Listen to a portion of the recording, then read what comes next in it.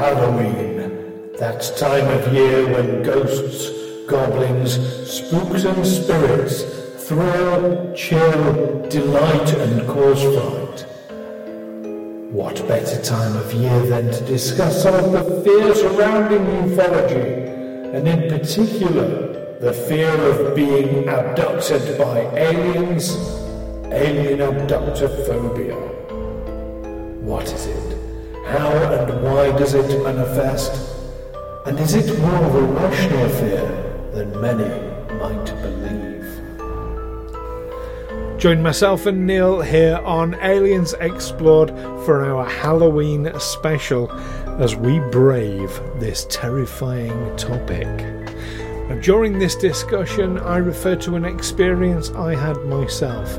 If you want to go back and listen to the episodes where I refer to that, the links are in the description below. Aliens Explored is a weekly podcast exploring famous and obscure cases of UFO sightings, alien abductions and other strange events from both a believing and a sceptical perspective, whilst keeping an open mind. I'm Stu Jackson, a professional actor and amateur ufologist with a particular interest in the crop circle phenomenon. I'll be debating that otherworldly visitations are real. The truth is out there. And I'm Neil Kelly. I'm a professional actor as well and used to work for the military as an intelligence analyst. I'll be arguing from a more doubtful point of view. I mean, it's all a bit far-fetched, isn't it?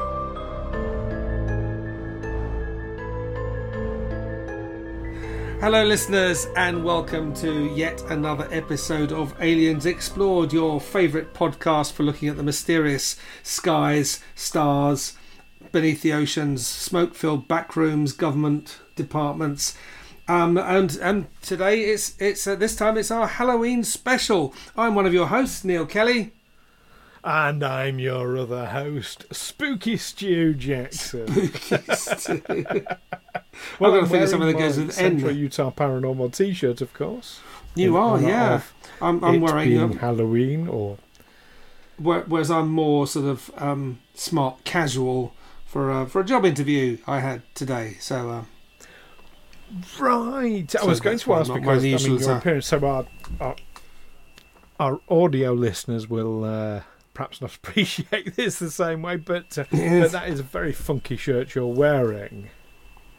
Thank you. It was a present from my stepdaughter, and one of my favourites. And obviously, autumn is drawing in, and very soon this will be put away for months on end. So wear it while you can. That's before all the leaves are brown and the sky is grey. And the darker nights are closing in, and it's getting colder. Which begs the question: why have you taken your beard off? Well, as you know, I worked as Mr. Monopoly up until June this year. Mm-hmm. And then I took a break. I left to do a few other things. But now I'm in negotiations to return, at least on a part-time basis. It'll give me... I suspect it will become more and more full-time as we go on. But so I thought, well, I'll shave my beard off because Mr. Monopoly doesn't have a beard. And in fact, my own natural moustache isn't Hasbro approved. I have to go to work and stick on their Hasbro approved false Mr. Monopoly moustache. And actually, my wife didn't notice. And, she was out when I did it, and she came home, didn't say anything. And it was only sort of at bedtime. I said, did you notice I'd shaved my beard? And she said, oh, yeah. I thought there was something different about you, but I couldn't put my finger on it. So, obviously it doesn't make that much of an impact. So, yes, I could be returning. I mean, that's the thing as an actor, isn't it? You grow facial hair when in your downtime, so that people casting directors or producers have a choice. They can say, oh, great, well, can you just have a moustache, or can you have big sideburns or whatever? And actually, what I'm usually told is, get rid of it. Just clean shaven. And so here we are again. I'm clean shaven again. Yeah, I always leave it till the absolute last minute when I absolutely definitely have to take my beard off. Partly because, as you rightly say, I might go for an audition tomorrow that requires a beard, but mostly because I hate seeing myself without a beard. Yeah. Well, my headshots are I'm bearded, but of course I could go to any audition. They say, "Oh, you look different." I mean, I know that women have this quite a lot because they'll change their hairstyle and whatever. And you only change your headshots every few years. You're likely to change your hairstyle a bit more often than that. But of course, I then said, "Well, yeah, I've got my headshots with the beard, but I had to shave it off for another job." So it's always that risk. Yeah, I often have 2 sets of headshots on the go, with beard, without beard, so that I think I might send off whichever one is appropriate at the time. Anyway, today's topic. Yes, it's the Halloween special, so by the time this goes out, the nights really will be drawing in and the leaves will be brown and on the ground. Yes, and spooks and spirits fill the air and fill us all with terror, and it is a terrifying subject that we are addressing today. We will be. And who was it who said we have nothing to fear but fear itself? Oh, was that Roosevelt or Kennedy? I'm thinking one of those Sun two. Tzu, I thought it was Sun Tzu. Okay, The Art of War. Yeah, I think, or was it? No, it was one of the ancient philosophers. You have nothing to fear but fear itself. I'm sure it was an American president who quoted it. I always think, when I go in someone's office and I see on their bookshelf above their desk Sun Tzu, The Art of War, I just think, what a dick. What a dick. Really, there's this. You're just doing basic middle management, but you think you need to read Sun Tzu, The Art of War. Well, attack where the enemy is weakest. Strategizing, at the end of the day. But yeah, seeing business as a battle and as a war, that's not healthy. Your biggest decision today will be what to put on the supermarket shelves. Sorry? Fear itself. Fear generally. I'm trying to segue this back into our subject today. Fear generally is a healthy thing. It's something that keeps us safe, keeps us informed of danger, keeps us out of danger. But when it becomes overwhelming or paralyzing, or when that fear is an irrational one, that's when it becomes a problem. And a phobia is, by definition, an irrational fear. So it's by definition yeah. Well, I don't see that as an irrational fear, so I don't think it should count as a phobia. But most things that are called phobias aren't actually irrational fears. I mean, they could be. They're very real to the people who experience them. I mean, when you talk of transphobia or homophobia or Islamophobia, those people are genuinely, they've read all the newspaper reports and they genuinely think this is the thin end of the... I don't think they are actually experiencing fear. Or no, they're not actually paralysed by fear. Those are phrases that are used to... because... calling people bigots is considered less polite, so it's nicer to say you're homophobic than it is to say you're a big bigot. Yeah, but anger and hate are products of fear. That's where they come from. In some cases, but getting back to this specific one, then, alienabductophobia, which, in case we have listeners out there who can't work it out, it is the fear of alien abduction. There is abductophobia, fear of being abducted. There is alienophobia, just the fear of extraterrestrials. Not to be confused with xenophobia, which is the fear of terrestrial aliens, people from other countries. Strangers. Yeah. But yeah, so I would say, and I would argue the case for any form of abductophobia, that's quite a rational fear. I mean, well, I suppose it might be irrational if it's really unlikely to happen. Yeah. But it's when it becomes, I suppose, overwhelming, overpowering, when it starts impacting on your day-to-day life. I mean, phobia is also used. People use it to describe fears of things that can actually hurt them. You know, like poisonous snakes or crocodiles, or that's a reasonable thing to be wary of, to have a fear reaction to stay away from. But yeah, to have a, I think most people would be terrified if they were abducted by aliens, wouldn't they? I mean, it's not a phobia. Exactly, but it's not the fear when it happens, it's the fear of its potential. That it might happen. That's probably quite irrational, unless that's happened to you before, unless you've experienced that. Now, there was a story in Billboard of a country singer called Casey Musgrave, who said that her biggest fear was alien abduction.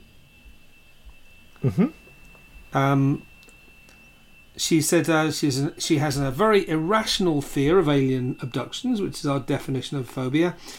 Speaking of, she says, I've seen several UFOs. So there we are. That was about the only thing I could find about this this alienabductophobia. Couldn't really find anything much else about it.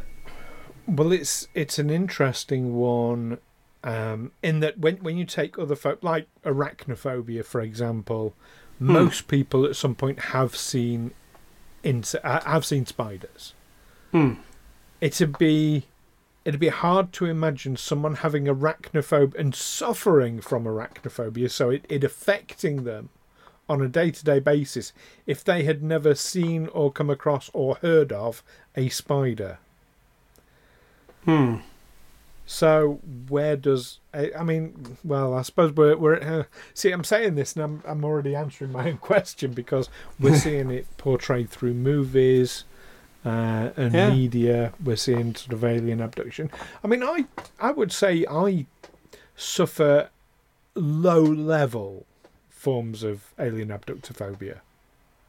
It's a fear, and those nights when it's like it's really dark and you can't sleep and your mind starts turning in on itself and starts seeing shapes and shadows in the room, that kind of thing.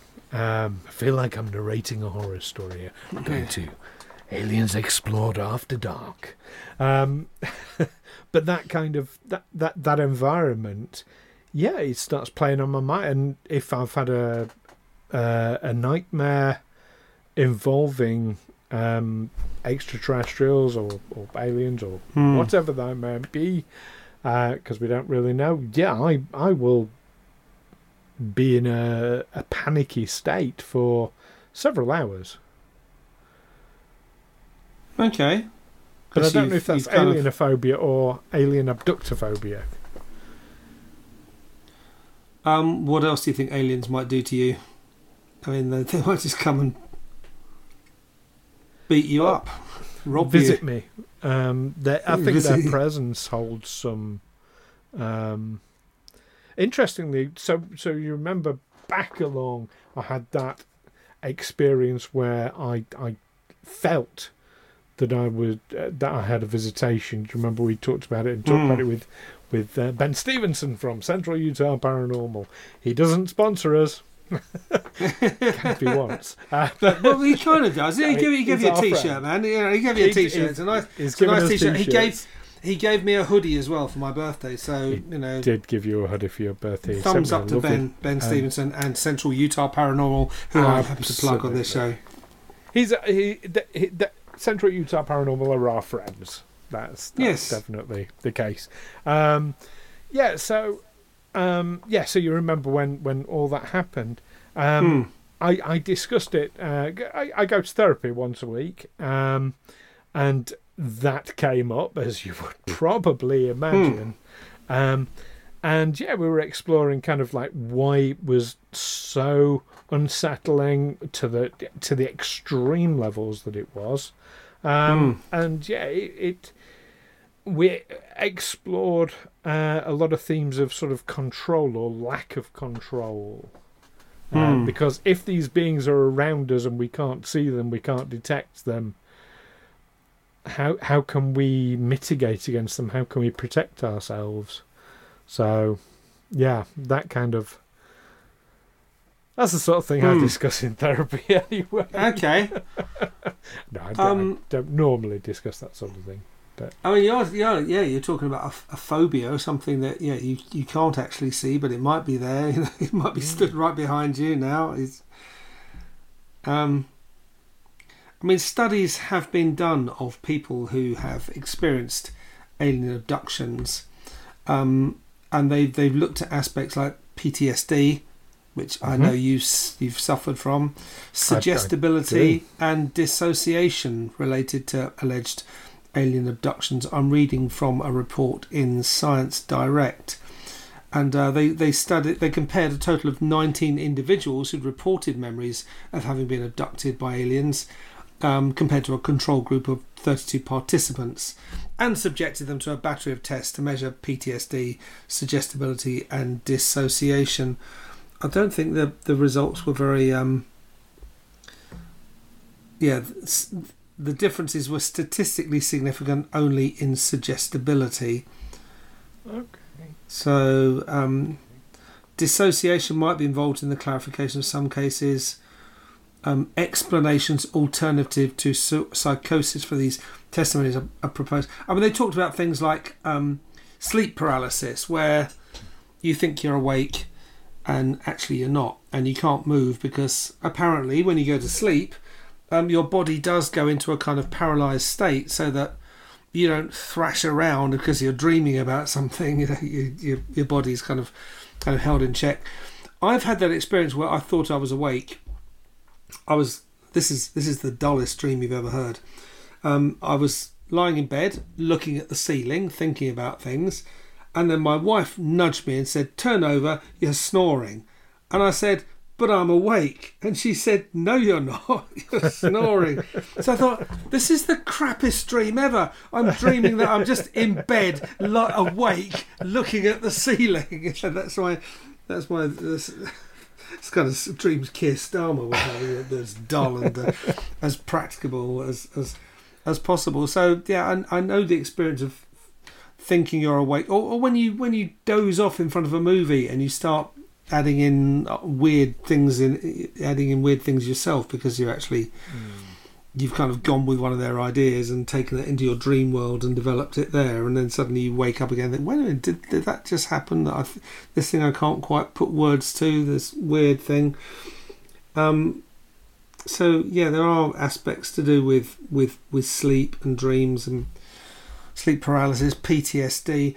I found and they talked of recovered memory as well. People who under hypnosis have realised, in inverted commas, that they had been abducted by aliens.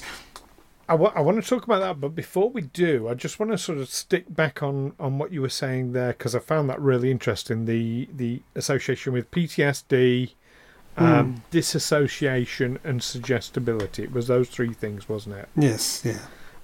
So I'm comparing this to my own standpoint, my own experience, my own fears. And PTSD, yes, as you rightly identified, I do suffer from PTSD. I have done for 20 years now. And it varies between mild and severe depending on what's going on. But yes, so tick in that box, PTSD. Dissociation, absolutely, that is something I have experienced, not specifically to do with aliens or abductions or anything like that, but certainly with trauma related events. I have a huge amount of dissociation. And how would that be? How would that manifest itself? It's so in my case, it manifests in two different ways. I've not noticed a pattern to cause one or the other, but either I simply won't remember events. I mean, I've got like huge chunks of memory just totally missing from my life. So there's that. like, you know, there'll be like a 7-year period, and I can remember maybe 3 things from it. You know, things of that nature. Or the other thing is, I can access the imagery, but it's like watching a movie. It's like it's happened to somebody else. I've got no connection with it whatsoever. So yeah, dissociation. I can certainly relate to that. Suggestibility. Now, my instinctive response is to say I'm not suggestible at all, as I would imagine most people would. But do you know what? The reality. I'm going to open myself up here to our listeners and to, well, I've opened myself up to you many times, Neil. You're my friend. But yeah, I'm happy to kind of go on public record with this and say that I would say, actually, emotionally, I'm very suggestive because I'm certainly very easily influenced emotionally. People can impact on my emotional state very, very easily. Okay. Now, I also think I'm a very pragmatic person. I've had to be. I've had to learn to be a very pragmatic, so I am now an extremely pragmatic person. I'm a very rational person, but that doesn't stop me from getting influenced emotionally. So, would you? So, on the outside of this, would you say that is a sign of suggestibility? I have to emphasise I'm not an expert. I'm not. No. I have no qualifications in that respect. But yeah, I would say it sounds like that. I mean, one thing I thought with suggestibility, you know, when you're watching a movie, maybe a war film or something, and there comes that moment when it's all very, you know, the patriotic music plays and the flag waves and the hero stands up and salutes and there's a tear in his eye. Everyone gets a bit misty-eyed and whatever. A manly tear, of course. Yeah, a manly tear. Yeah, a manly tear. But you know, he's remembering all the things he's lost and whatever, and how hard he's fought. And I find myself reacting against that kind of thing because I find they're laying it on a bit too thick, and I honestly think, no, that's a bit much. You can carry me along and get me to a certain emotional state. You know, you can frighten me in a horror film, you can make me laugh in a comedy, but when you try and get me patriotic or nostalgic or whatever, or I have a resistance to it. It triggers something, and I'm thinking, wait, no, what? I can see that you're trying to manipulate. The manipulation is too clumsy, I think, in those cases. It's they really do lay it on thick, and it's a bit. And maybe some of our listeners will agree, some will disagree. But I have found times where I thought, yeah, do you think you're kidding? Yes, and well, certainly war films and things like that, I don't tend to react to because I have little basis for there's little I can associate with that. So yeah, that's quite interesting. I was, when you said about, like, you know, we should say we're not experts, and then you went on to say, I was just agreeing with you, and then you went on to say, and we have no qualifications. Well, of course I do. My yes, first you do. degree was in psychology. However, I want to make it clear, I'm not an expert in this. But I can refer you on. I'll just write you a prescription. Oh no, I'm not. Oh no, you can't write prescriptions, can you? You're not a psychologist. Oh, no. Isn't that the main difference between a psychologist and a psychiatrist? That a psychiatrist can write prescriptions. It's a different field of study. Psychiatry and psychology are two different things. I know it sounds similar. They're both thinking about, like, the way the brain works, but it is two different schools of thought. And also, to write prescriptions, you have to be a medical doctor. You have to be an MD. Now, a lot of psychiatrists are also medical doctors. So yeah, you can go into being a medical doctor down that route. But I don't have a doctorate. Not yet, anyway. Not yet. I'm not working on it, so I don't know what I'm saying yet. But yeah. So I wonder if it's worth looking at some of the physical responses that people get with alien abductophobia. Yeah, and what triggers it? What kind of thing sets it off? Is it you just sort of you realise that you're out on a dark night and it's a clear sky above you. You can see the stars. You think, oh, wait a minute, is that one moving? Is it coming towards me? Triggers. Let's look at triggers first of all, then, because chronologically, that's what would happen. You'd get a trigger, and then you'd get the response. So, triggers. I'm going to sound really glib here. Can be anything. Can be nothing.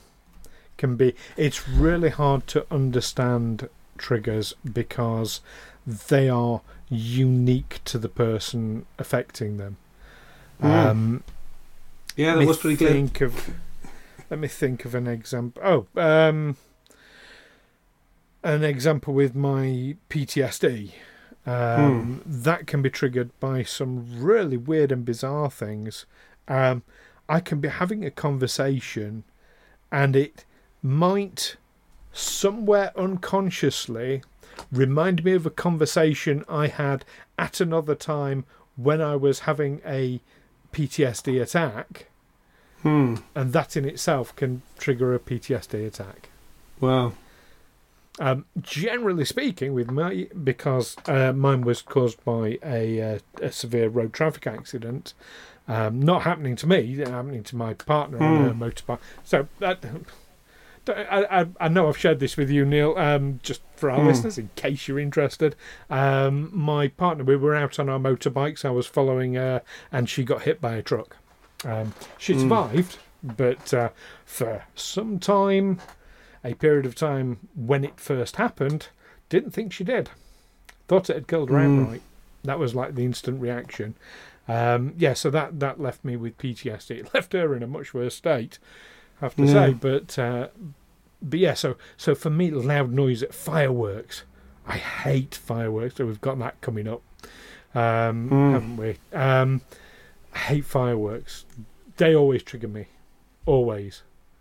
Around bonfire night, which is a time in the UK when we have lots of fireworks to celebrate a man who failed to blow up Parliament. We think that's what we said. You celebrate what you want. If you want to, I think we like to think we celebrate a man who tried to and failed to blow up Parliament. It's the only uniquely English celebration in our calendar. Everything else we share with the rest of the world. Christmas, Halloween, Easter, whatever. This is only unique. And we don't even get a bloody day off for it. We don't get a holiday for this. What? What about bank holidays for the coronations and things like that? Yeah, but they're not regular things. I mean, this one has been a celebration ever since the plot was foiled in 1605. Of course, it was basically an early 17th century terrorism scare, and led to an anti-Catholic purge. One thing I found I was quite surprised at when I worked in the royal palaces. When you talk to people about, I would often meet children who'd never heard of Guy Fawkes, didn't know what bonfire night was, and they would always be Catholics. Right. Catholics. So interesting. Yeah. Interesting. I was about to say, bet they've heard a penny for the guy though. None of that, because they would again for our American listeners, but just to give context of what I've just said, penny for the guy. We would, on bonfire night, when we celebrate this event, children will build life-size effigies of this man Guy Fawkes, who is the guy who failed to blow up Parliament, and we would then burn those effigies. It's really barbaric, isn't it? Yeah, I mean, basically, you'd get some old clothes, stuff them with newspapers. Wearing masks is a thing. It doesn't seem to be so much anymore. We always used to have a mask, a pressed cardboard kind of Guy Fawkes mask. You'd stick one of those on as well. That would burn quite well. You'd sit him on the bonfire, and we would chant, "Guy, Guy, poke him in the eye, stick him on the bonfire, and there let him die." I never had that one. Didn't you? Six-year-old children were sort of dancing around singing that. In Lewes, in West Sussex, I mean, they're quite exclusive. They don't like strangers down there. It all gets a bit Wicker Man down there. But they will burn public figures in effigy. They often burn the Pope in effigy. But they will also burn whatever political figures have displeased them that year in effigy. So.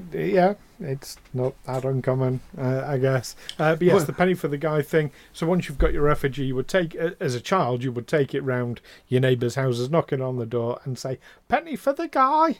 Yeah, or just on the street. I mean, you basically have it in your cart, on a trolley of some kind. You wheel it around, and basically you're begging for money to go and buy fireworks. Yes. Anyway, we've gone right off the point. We've gone right off it. Yeah. What I'm saying is, that's the trigger for me, is loud noises like fireworks.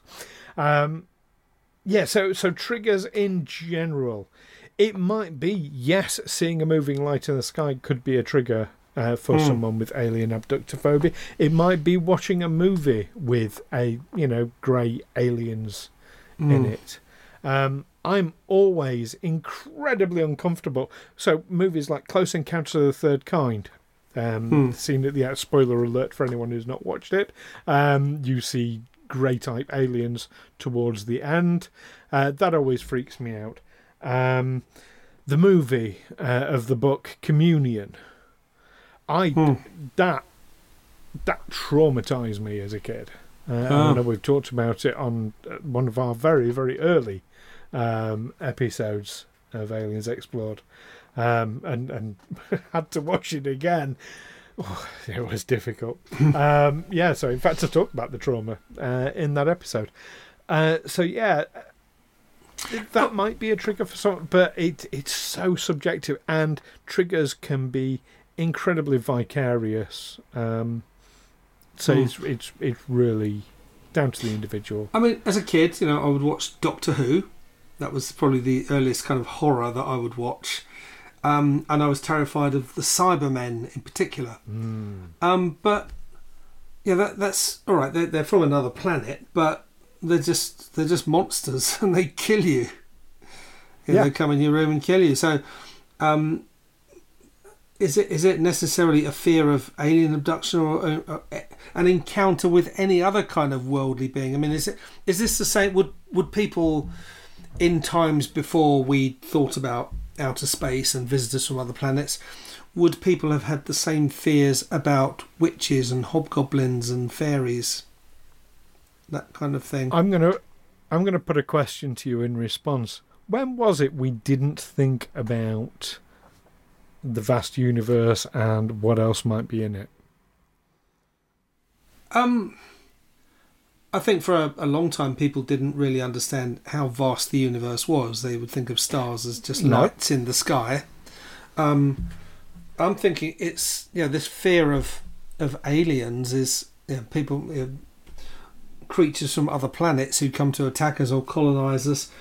It started in the 20th century. That prior to that, it would have been more folklorish stuff: vampires, werewolves, fairies. Well, it is modern day folklore, and yes, those exact same things would have been ascribed to other, like you say, witches or fairies. Interesting one. The horseshoe. People say, "Oh yeah, you're putting a horseshoe above the door. That's for luck." Well, no, actually, it's because traditionally people believed that elves and fairies, kind of the same thing back then, were evil spirits that came to do you harm. But they were repelled by iron, and of course, in a little rural village, an old horseshoe is the easiest bit of iron you can get. Oh, so I remember there was this thing that comes from. You had to put it the right way up so that it was a U-shaped. Yeah. If it turned upside down, you've tipped all the luck out. They'd say all the luck falls out. Yeah. No, that's a more modern day interpretation of it. No, it was there to ward against evil spirits, because evil spirits were repelled by iron. That was what it was there for. So it's something deep in our psyche, this fear of something coming in from another world, another dimension, some creature emerging and carrying you off. I mean, I suppose certainly in Ireland, there was a great fear of fairy rings. I mean, they would tend to be old Iron Age forts, but they would take the shape of a fairy ring. People believe these to be fairy rings, and if someone had a particularly difficult baby, they could believe that that baby has been replaced, that the fairies have taken away your nice baby and replaced it with this changeling that just screams all day and all night and exhausts you and will grow up to be an evil person.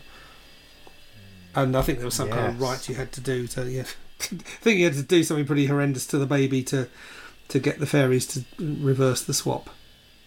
Often the way. Well, we're running over time, so we did say we'd talk about the physical response to alienabductophobia. So it can be, panic attacks are very, very common.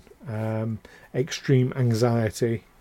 And panic attacks involve feelings of unreality, sweating, trembling, shortness of breath, palpitation, so your heart beating extremely fast and in an irregular pattern as well, sensation of butterflies in the stomach, nausea, dizziness, feeling faint, pins and needles even, dry mouth, hyperventilation, all this, it's quite an extreme physical response. Your body essentially goes into fight or flight mode. Okay, so am I thinking right in thinking it's you've gone into fight or flight mode, but you don't know which way to flee, and you don't know what to fight? That it's a kind of impotent kind of all your defences are triggered, but you don't know, you can't see the threat. It has no direction to be focused in. Yeah, you're absolutely right, and that in itself, that's kind of worse because you know you're reacting to something, but that thing is hidden from you, which is even more terrifying. Yeah. I'm happy to say I've never experienced that, and I'm not keen to not keen to either. I have, and indeed we've talked about it on this on this show when I had that experience that night. That's exactly what I was going through. But here's the thing: a lot of people won't come forward because one of the biggest side effects to, particularly, I'm going to say with something like alienophobia or alienabductophobia, is shame. Fear of being ostracised, of being ridiculed. I mean, a lot of people, especially, it's not so bad for us because we are in circles where we are interacting with people who have conversations about otherworldly beings, and they have open conversations, so that's fine. But imagine if somebody just never ever, it's probably easier for you to imagine than for me even, Neil, because you were in that environment where nobody ever talked about that sort of thing. Can you imagine if you had a fear like that? Who would you talk to about it? And people don't, and they suffer in silence with it. And I would say, as we wrap up this episode, listeners, if you suffer from alienophobia, alienabductophobia, any kind of phobia at all, talk to someone about it. A problem shared is a problem halved, and it gets easier when you talk to people. So don't sit on it. Do go and speak to people, and you can always speak to us. Anything else on alienabductophobia you want to add, Neil? I don't think so. Remember, we're not qualified. We're happy to talk to you about it, but yes, very true. Very if that's true. If that's all you need, someone to not talk to who's not going to ridicule you, then yeah, we're the ones. But if you need something more, then yeah. We're not mental health professionals, but there are some good mental health professionals out there. All credit to the mental health professions as absolutely. well. So if you do want to talk to us, about this, about any stories that we come up with, about any of our subjects or topics, or about anything to do with UFOs or otherworldly beings, then you can do so by sending us an email, aliensexplored@gmail.com, or you can find us on Facebook, Twitter, YouTube by searching Aliens Explored. And of course, if you're one of our Patreon subscribers, you get exclusive access to our Discord server, so you can chat about it there as well. Join us next time where, oh yes, we're going to be talking about a UFO investigator, Paul Benowitz. So wow. Don't miss that Look forward one. to that. And Look forward to it. In the meantime, keep watching out for anything hiding under the bed, as it's Halloween.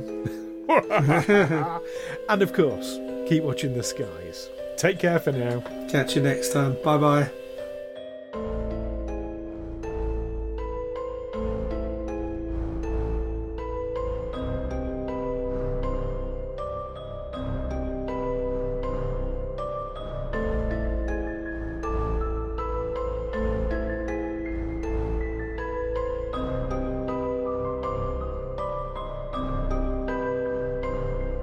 Aliens Explored is a Feagle Films production in association with Juicy Falls. Music by Darren Mafucci and editing by Stu Jackson. Find us on Twitter or Facebook by searching Aliens Explored, or visit us on aliensexplored.com.